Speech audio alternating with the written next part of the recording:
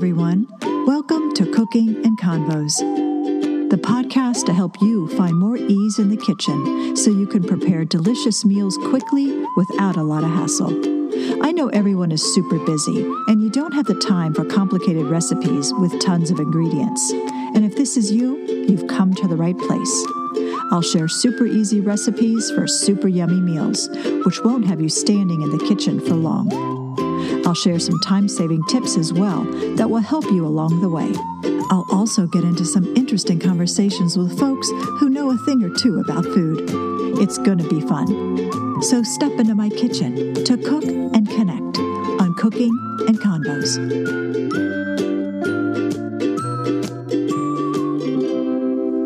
Hi guys.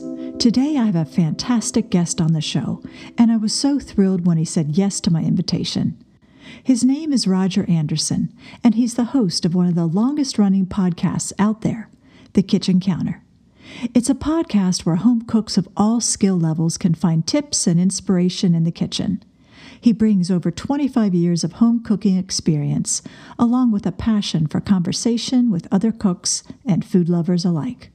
When he isn't working on the show, you can find him cooking and eating through the bounty of the beautiful Willamette Valley in Oregon, where he lives with his wife and son.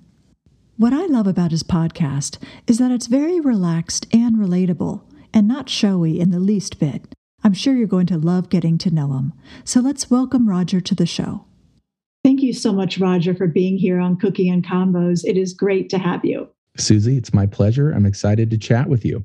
I have been loving your podcast for quite a long time, and I was thrilled when you agreed to be a guest on the show. So I'm super thrilled for today, and I can't wait to dig in. Likewise. I'm so happy you enjoy the show. I'm sure we'll talk about it later, but this is a lot of fun, and I'm glad you're doing a podcast. I'm excited. Thank you. Thanks so much. So, Roger, tell us a little bit about yourself. Who are you? What do you do? Your podcast, all of that. But first, who is Roger? Who is Roger? Well, my full name is Roger Anderson. I live in Oregon in the Willamette Valley. Actually, I live in the capital city of Salem. I am a home cook, but I do it, for necessity. Of course, I'm married and I have a son, so I cook for family reasons and personal reasons. But I cook for hobby and fun and passion too.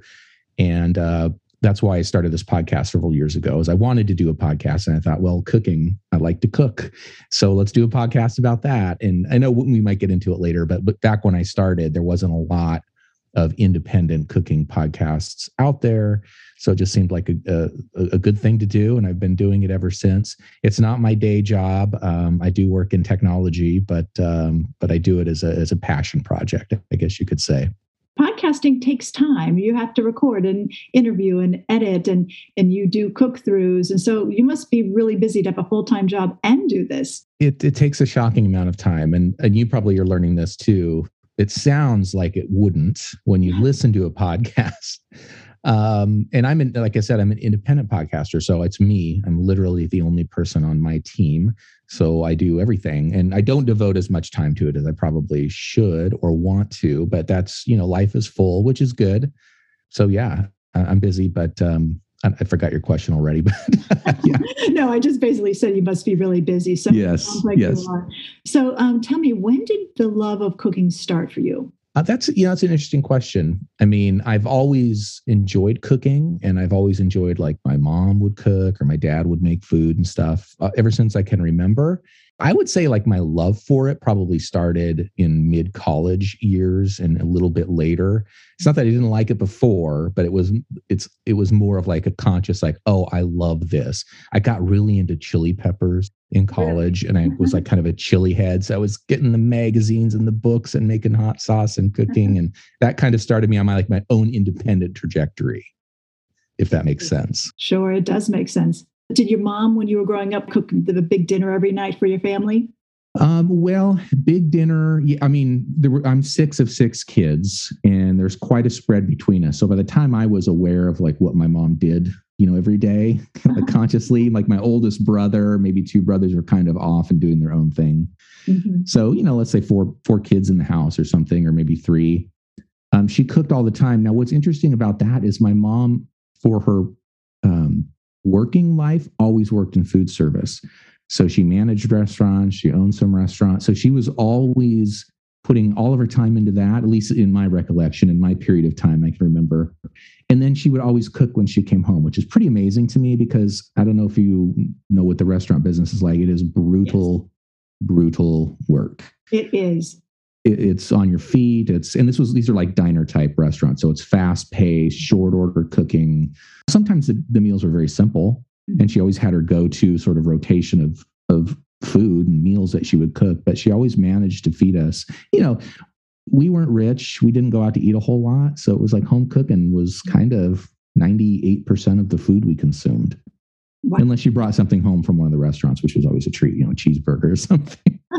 That must have been fun. That is a lot to work in the industry and then to come home and cook. That's quite a bit of work. It is. And my dad helped out too, obviously, of course, and maybe even my older siblings. Mm-hmm. It's kind of a committee thing, right? When you have that many kids and there's such an age spread, I'm sure I wasn't that helpful, but my sisters certainly were. Where are you in the lineup of your siblings? I'm last. I'm 6. I'm the youngest. I'm the baby. So wow. I reaped the benefits of everything my older siblings did incorrectly, and I was able to skate through. The good one. Yeah, exactly. By the time number 6 comes along, my parents were like, well, you could probably not do anything that would shock us. So just don't get hurt and you're fine. Okay. Just survive. So are you the primary cook in your house, or do you and your wife share duties? I cook most of the meals, I would say. My wife's a very capable, competent cook and baker, but I probably cook 80% of the meals. Dinner, for sure. Lunch and breakfast are kind of simpler affairs since my son is in 4th grade. So we get him fed and out the door, and then we just kind of, I don't know, eat like a piece of toast or some oatmeal or something for breakfast. And lunch, we just kind of do what we do. But dinner, we put a little more thought into it. We sort of plan our meals out for the week. And I probably do most of the cooking. I just like to do it. And I think my wife appreciates it. It's kind of like one of those cook-clean arrangements. She'll do the dishes if I do the cooking, which is fine with me. I'm sure my wife gets tired of my habit for mise en place. It's like, I have to have the dish for all the ingredients laid out. And she's like, why? That just makes more of a mess. I'm like, you're right, but I can't help it. Well, it's nice to have it all laid out in front of you. It kind of makes the whole process more simple. Oh, totally. Yeah. Like number 1 tip for cooks, just get all your ingredients together before you start cooking, and life will be twice as easy when it comes to your finished dish. So you've had your podcast for about 8 years now? 8 years this fall. I think I started in the fall of 2014. Yeah. That is a long, long time. I know I recently just got out of a podcasting course, and they talk a lot about pod fade after the first 4 episodes. So what has kept you in this platform for so long? Not knowing any better. I'm not sure, honestly. There's several things. I love to do it. It's fun. It's like one of the creative outlets that I have where I control it all. And I'm not a control freak. I don't mean it like that, but I mean, I can do whatever I want. Right. And there's not a lot of other aspects, probably in any of our lives, where we can just do that, right? I could do whatever kind of episode I want. I could, anything at any time. So that's one thing that I like. It's my creative outlet. But, over the years, and you're an example of this, Susie. I meet cool people and we interact, and it's like, okay, I'm not just talking into a box. And, I get an email from somebody that says they appreciated something I talked about, and that makes my day. That's like fuel in the tank, Sure. And that's what keeps me going, probably more than anything, really. Even beyond my love of doing it as a project. It's really the engagement with people that's so much fun. It's the connection to other people that also love doing the same thing. And even if they don't, you're teaching them something that they could love. And I think when you love cooking and love to cook good food, again, it doesn't have to be elaborate, but it feels good knowing you're kind of shaping someone else's cooking life, so to speak. Yeah. And, for me, that's an interesting point. And for me, it's really about, well, let me put it this way. So sometimes you go online and you look at cooking blogs or food blogs or whatever. And I'm going to make a gross generalization here, but a lot of them seem to have an agenda of some sort. And I don't mean agenda in the negative perspective necessarily. Mm-hmm. They're a health related blog or, what they want you to go vegetarian. I have nothing against any of that. I don't have an agenda. Or I don't have an underlying purpose. I just want people to be more comfortable in the kitchen, love doing it, maybe learn a few things. What they ultimately cook, the lifestyle they choose, their food lifestyle, doesn't really matter to me. I mean, I have opinions on those things, but for my show, it doesn't matter to me what they do. I just want them to enjoy doing it, learn something about doing it, do it better. Yeah, so that's the way I approach things. I think that translates into your podcast. I was drawn to it because it has a very chill, relaxed, non-preachy feel to it. And I just love the flow. I love the blend of your interviews and I love the blend of your recipes. I like your whole approach. And now that we're on that subject, tell us what your podcast is about. Yeah, so it's the Kitchen Counter or the Kitchen Counter podcast. The common theme that runs through all of my episodes, and if you've listened to a handful at least, you'll know that I do jump around to different formats. I don't stick to one thing per se, but the common theme is home cooking, and that I take the broadest possible definition of home cooking. So that could be cooking through a recipe live and recording it. It could be interviewing people who are chefs or cooks or have some interesting food or ingredient angle. It could be doing a deep dive into a particular recipe's history. Sometimes I just do fun things and I'll get together with a friend and we'll do hey, what's our 10 favorite sandwiches? So it's it's a one part teaching people things. It's one part delivering some inspiration to people for things. And just, my goal is if you walk out of an episode with at least one thing you can go and do or use, that's a win, I think. Hopefully listeners feel that way too. I'm sure they do. They may even bag my podcast to just go on to your podcast. No. There's a lot of space in the podcasting world for everybody. Well, what kept you in it for 8 years in the sense of, did you think, okay, I'll do this for maybe 5 or 6 years? Do you think you're in it for the long run? Well, that's a good question. And probably when I started out, I had no idea. I think everybody that starts a podcast has literally no idea what they're doing, right? They think they do. They might take a course or they'll listen to podcasts about podcasting or they'll see somebody have great success. And that's all good stuff. That's probably the great success right out of the gate is definitely the exception to the rule. So it takes work and it takes consistency and time. So when I started out, I had no idea. I probably, if I time traveled back 8 years and wondered what I was doing, I probably thought I was going to be famous and rich or something off my podcast. I don't know. Right. Not the case, which is fine. So do I think I'll be doing it for, 8 more years or whatever? Probably. Will it be this show? I don't know. I have a lot of ideas and a lot of other avenues I want to explore. But as we said at the beginning, life is full. There's not a lot of bandwidth. So right. I'm a great idea person, tougher for the execution. But yes, I'm going to come up with some interesting new things that may or may not even be food related, actually. That's fun, though. That's fun. It's fun to evolve and to change and to see where else you go. You don't necessarily always have to stay in the lane of cooking. So I'll be interested to see where you go. Yeah, but I agree. I don't know where I'm going, but it'll be an interesting journey. Do you have a favorite food you love to cook or a favorite second runner-up? Oh, that's a really hard. That's like choosing your favorite kid. You know what I mean? Yeah. But I always think of it like last meal type request. Hopefully I'll never have to make one of those. But if I did, I think it would be osso buco with risotto alla Milanese. It's my favorite. Any variation of it. Which is like a veal shank, slowly braised in white or red wine, maybe some tomatoes and vegetables, and then served over a creamy risotto. I could eat that every day if it wouldn't kill me. You know what I mean? It's just the best thing in the world. And then really any braised, really rich braised dish with risotto, I love. Second place, like everything else. I don't know. It's hard to pick. I love noodles. So a really good, an Asian noodle dish. I love that's good stuff too. So yeah, there's a lot out there. That's a wonderful thing about being a home cook is you could try to cook everything and never do it right. There's an endless amount of possibility. There are, and you can have a favorite dish one year and then you can completely change and find something you love the next year. So that's the wonderful thing. I do that a lot. I'll go in jags of I'm super into, things with pie crusts. I'm going to cook 20 different things with pie crusts. They might be pies. It might be savory things. It might be empanadas or turnovers. And then I'll kind of get off of that and I'll be like, okay.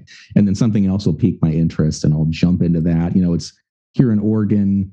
Where I'm at, the weather is starting to get decent. So I'm thinking like outdoor grilling, barbecue, smoking. So I'm my brain is slowly, flipping over into that mode. Sure. Do you have a love of blending drinks with food? Do you love wine? And I do enjoy wine, and I live in the Willamette Valley, which is one of the premier wine areas in the United States for Pinot Noir specifically. So there's no want for good wine. I mean, there's no lack of good wine around where I'm at. So I do enjoy it quite a lot. I'm not like an alchemist. I don't like get too into the pairing of food and drink. To me, it's like whatever you like to drink is really what you should be drinking, and don't really worry about what other people tell you you can or can't do. Right, I agree. Red wine with fish. Oh, yeah, if you like it, drink it. I mean, who cares? Really. It's I get hung up on stuff like that. So yeah, I do. But it's probably something I should get more into. Again, I kind of go in spurts. Like I was on a total rum kick last year, and I was just like deep diving into rum. I did an episode on it, the history and just different things about rum. And then, then I move on to other things. So it's my ADHD, I guess. I've got to like taste a little bit of everything I can possibly do. Believe it or not, I have never had a margarita. And lately, I just love margaritas. I can't believe all of these years I've never had a margarita. I've never really liked tequila, but now I kind of like them. So it's kind of fun to go into phases, like you were saying. Yeah, and there's always something to discover. Yeah. I mean, it's not shocking at all you've never had a margarita until, whenever recently. I mean, there's probably 10,000 things you haven't tasted. True. And one day you're going to taste it and you'll be like, put more of that in my mouth. I mean, that's amazing, and you'll seek it out and you'll look for recipes and you'll want to cook it and you'll go to restaurants and try to find it. Yes, exactly. Right. And yes. You probably have a better, variety of restaurants at hand than I do in Salem. We're okay. We do all right, but we don't have, it's not like in New York City or even a Portland, Oregon for that matter, where you can find all your different cuisines. So sometimes like I was on a kick to get some mofongo, which is like a mashed plantain and chicharron dish from Puerto Rico, right? And like there's no Puerto Rican places in Salem, Oregon. So if I don't even know if there are in Portland that serve mofongo, right? So it's like, dang it, I just want to get some that somebody makes. So I have sort of like a data point, right? Like if I make it at home, it's like, I don't know if it tastes right or if it tastes good. So I always want to try it from somebody else and go, oh, I got to be in that ballpark. Got it. Well, maybe when you travel, if you take any trips during the year, you can always sort of Google the restaurants in the area where you're traveling. Yeah, for sure. For sure. That's, if you can travel, if you're lucky enough to get out there, especially now that COVID seems to be a little bit at bay. Yeah, I love traveling. You know what else I love to do when I'm traveling? And I'm sorry for the tangent, but no. It's so nerdy, but I love going to local markets. And I don't even mean like local open air markets, which are amazing. Like I like to go to local grocery stores because you will always find something that like, oh, they don't even have that in Oregon. And it's like a grocery store item here. But we just went on vacation to St. Croix in the U.S. Virgin Islands. I could spend every day. I could go to a different store there. You know what I mean? It's like, oh, look at all this interesting spices and pastries and you name it, drinks. I love it. Oh, that sounds fun. Did you bring any spices back with you? Actually, we went to the farmer's market on Saturday, and I did bring back a jar of spicy. I don't have it right in front of me. It's like a sour sop salsa, I guess. Sour sop's like an interesting, sour, really funky looking fruit that grows in the tropics. It sounds terrible. Yeah. It's quite delicious. It's like sour sop. I don't know that I want to eat that. The word sop. Yeah, it sounds like something you like clean your dishes with, right? Yeah, or something. Like a mop.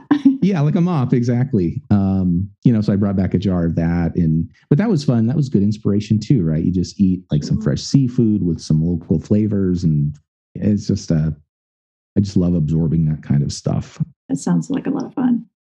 So, I think you do know my podcast is geared really more toward the busy person who doesn't have a ton of time in the kitchen, but they still want good food. And I try to help people through my show through tips and recipes and conversations with folks like yourself. Why do you think cooking is so hard for people? Or why do you think a lot of people just get exhausted when you ask them, do you like to cook? Sometimes I hear exasperation in people's voices. They're like, oh, cooking is just so much of a pain. You have to go to the store and then you have to read a recipe and you have to have all the ingredients. But what do you think really holds people back from cooking? You nailed it. Like everybody kind of brings their own baggage, if you will, to cooking. I think some people are just tired. Cooking's another thing they think they need to do. And I'm not saying they do or they don't, but we're all tired, right? The last few years have been ridiculously exhausting. So we're tired. That's one part of it. Another part of it, and this is sort of a soapbox of mine, so push me off of it if I go on too long, but I get a little bit, maybe annoyed is a strong word, but kind of annoyed with a lot of the food media. It's like a lot of other media that gives you unrealistic views. Social media is terrible for this. Unrealistic views of what like real life is. And cooking is a huge one, right? You see chefs on these cooking shows cooking these amazing meals, or not even chefs, these people that come in for competitions, and you're watching Chopped. I love Chopped, right? The one where they have the mystery basket with the 5 ingredients, and you're watching these people and you're like, I must be a terrible cook because I wouldn't know anything about how to use any of the ingredients they've got in their baskets. Well, no, you're not a terrible cook. You're just not somebody who's cooked professionally for 30 years and have worked with all these ingredients and know how to make basic dishes with whatever ingredients they get, right? You get this unrealistic view. In food photography, it's like, look at the food, looks amazing. Nobody's food looks like that. I'm sorry. That's a magazine shoot. Right? They made that dish 30 times and they took 500 pictures, and you've seen, it's like, I don't know, did they use motor oil for pancake syrup? I don't know, whatever. But real food doesn't look like that. It can. The point is, if yours doesn't, don't get discouraged. So I think there's just, and then, I'm on the soapbox. I want to hear. And then you add in, you have people online, especially who are like, you shouldn't eat this and you should eat that, or that's the wrong food lifestyle, or you can't eat. So true. It's like, you know what? Just, first of all, most of those people have no idea what they're talking about. Mm-hmm. Yours truly included. I don't talk about health on my show because I'm not an expert. Mm-hmm. Most people are just repeating what they hear, right? Because it sounds right. But, don't worry about it. Like, eat what you want to eat. It would take a lot of work to really jack up your lifestyle based on the food you cook at home. Right. Unless you're making like bacon and chocolate pie for breakfast, lunch, and dinner every day, really.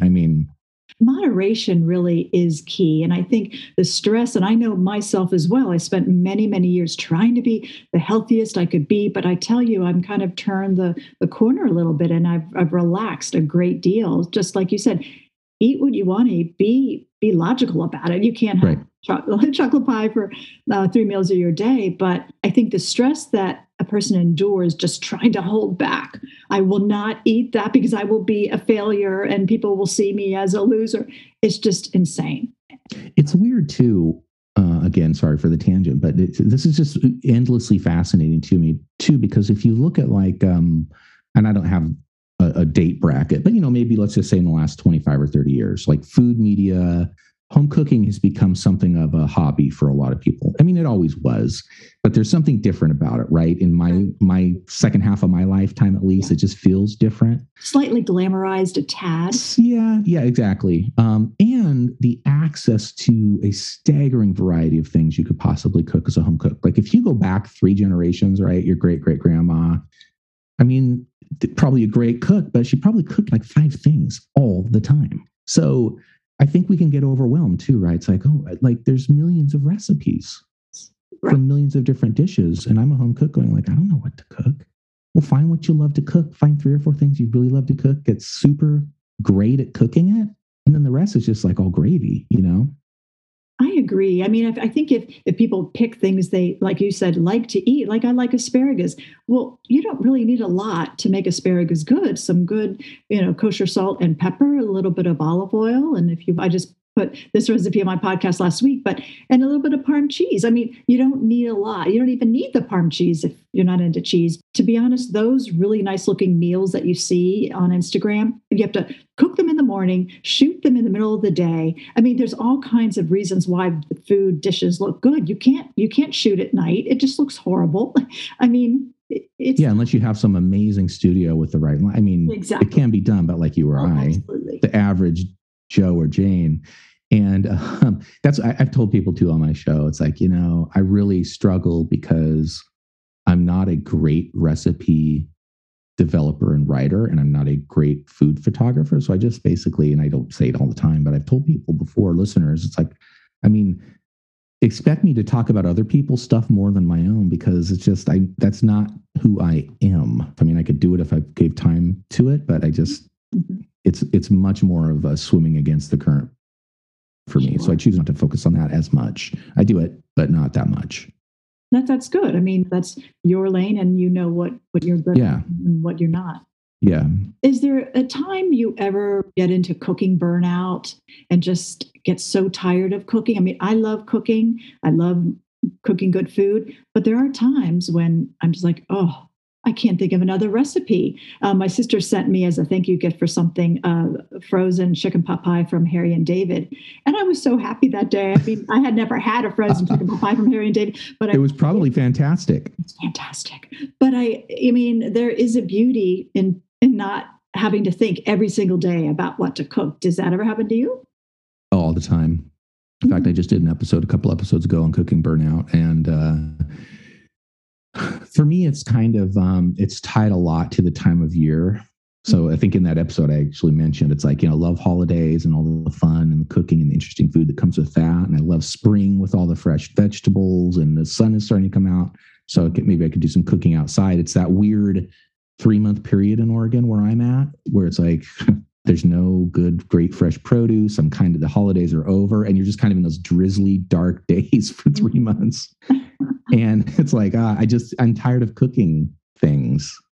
And it sounds dumb. Like you think you could go and just find new things to cook, but you just get tired. And so you really have to be intentional, I think, about figuring out how to break out of that rut. Go to a restaurant if you can. Maybe go to a restaurant you've never been to, because we can get into those ruts too, right? What do you want to take out from? The same place. We always get it. Okay, great. But maybe I don't learn anything from that, and I want to learn something. So go someplace new, or challenge yourself. Go to the store and find an ingredient in the produce department you've never heard of or worked with. Buy it and go home and figure out what to do with it. That can force you to think creatively, and you might learn something.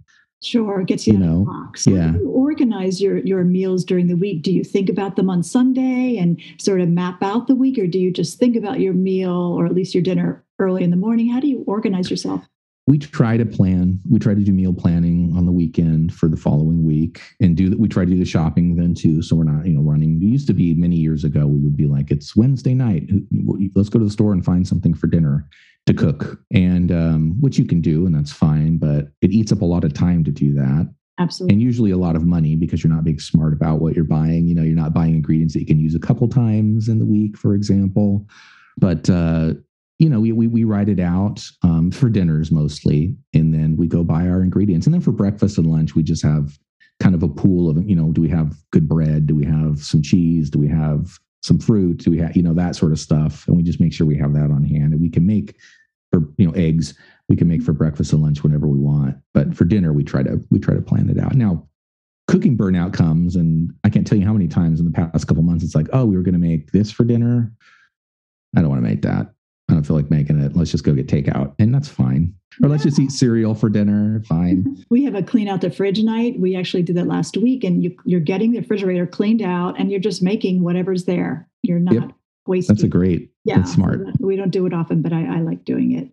What are your thoughts about writing maybe a cookbook down the road, or a kitchen guide? Do you have any thoughts about doing something like that down the road? That's such a good question. I'm sure I've toyed with that thought before. I've never really gotten to it. I mean, my thought is, and this goes back to something I said earlier, is like, if I want to do something, I would probably devote my time to like another podcast of some sort. And I really would love to do like a short run, like a 6 or 7 part series that's more of a scripted podcast. Could be food related or whatever, but that's kind of my next goal. Mm-hmm. So I think that's probably, if I get any free creative time, that's probably where I'll put it.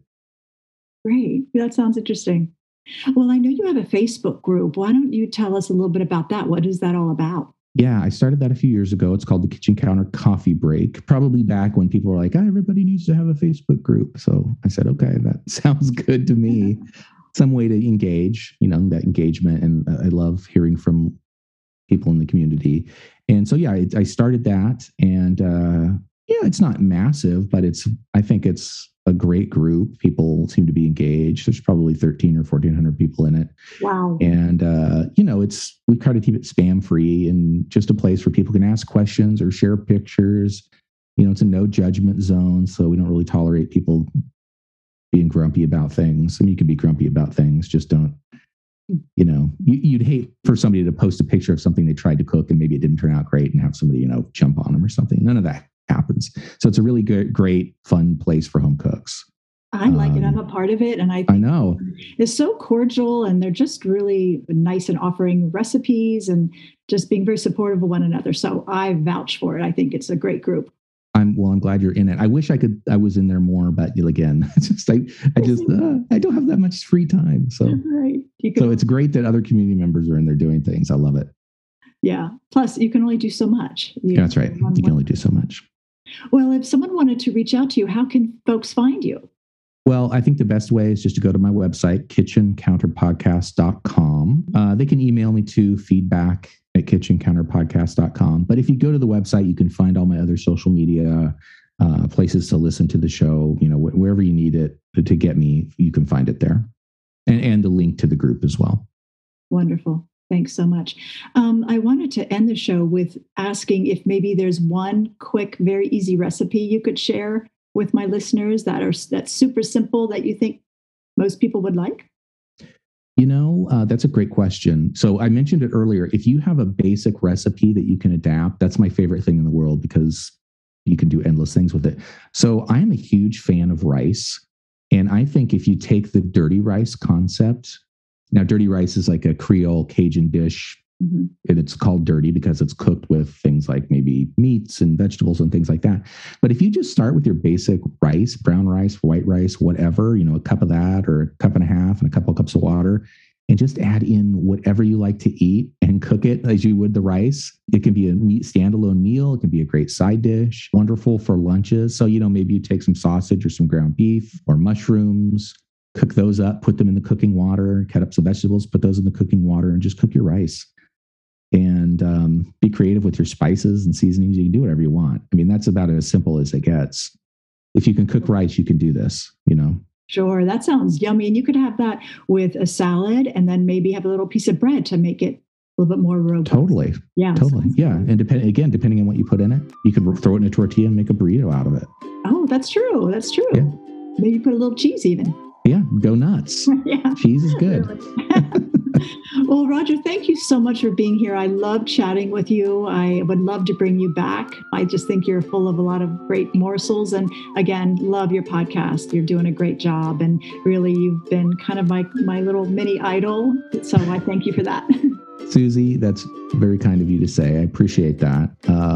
I think what you're doing is great. I love your show so far. So keep with it. I think you're on the right track. So thank you for having me. It's very much my honor. Thank you. I hope you enjoyed listening to my convo with Roger Anderson. I know I did. I hope to one day have a podcast as good as his. I know I have a ways to go, but it's nice to be inspired by someone. I'll be sure to share all of his contact and social information in the show notes.